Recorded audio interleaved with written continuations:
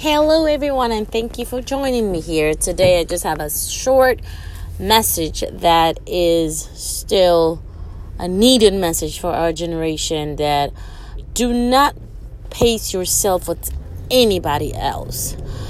You have the steps to your destination which you are in charge of, which you can control.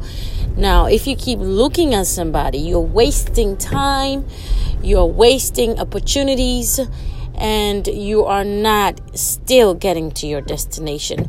But when you focus and you stay in your lane and you watch your pace and you are trying to implement the ideas, then you are truly getting closer to your destination. Then you're more likely. If you were looking and comparing yourself and your race and your pace to someone else, life can be complicated on its own. So there's no need for you to create more complications into that space. It's always important to know that we are not going to get it right the very first time all the time.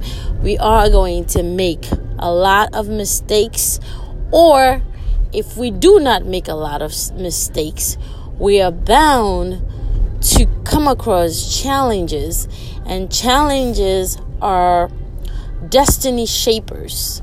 And that is how we need to have a mindset that is positive, that will not give up.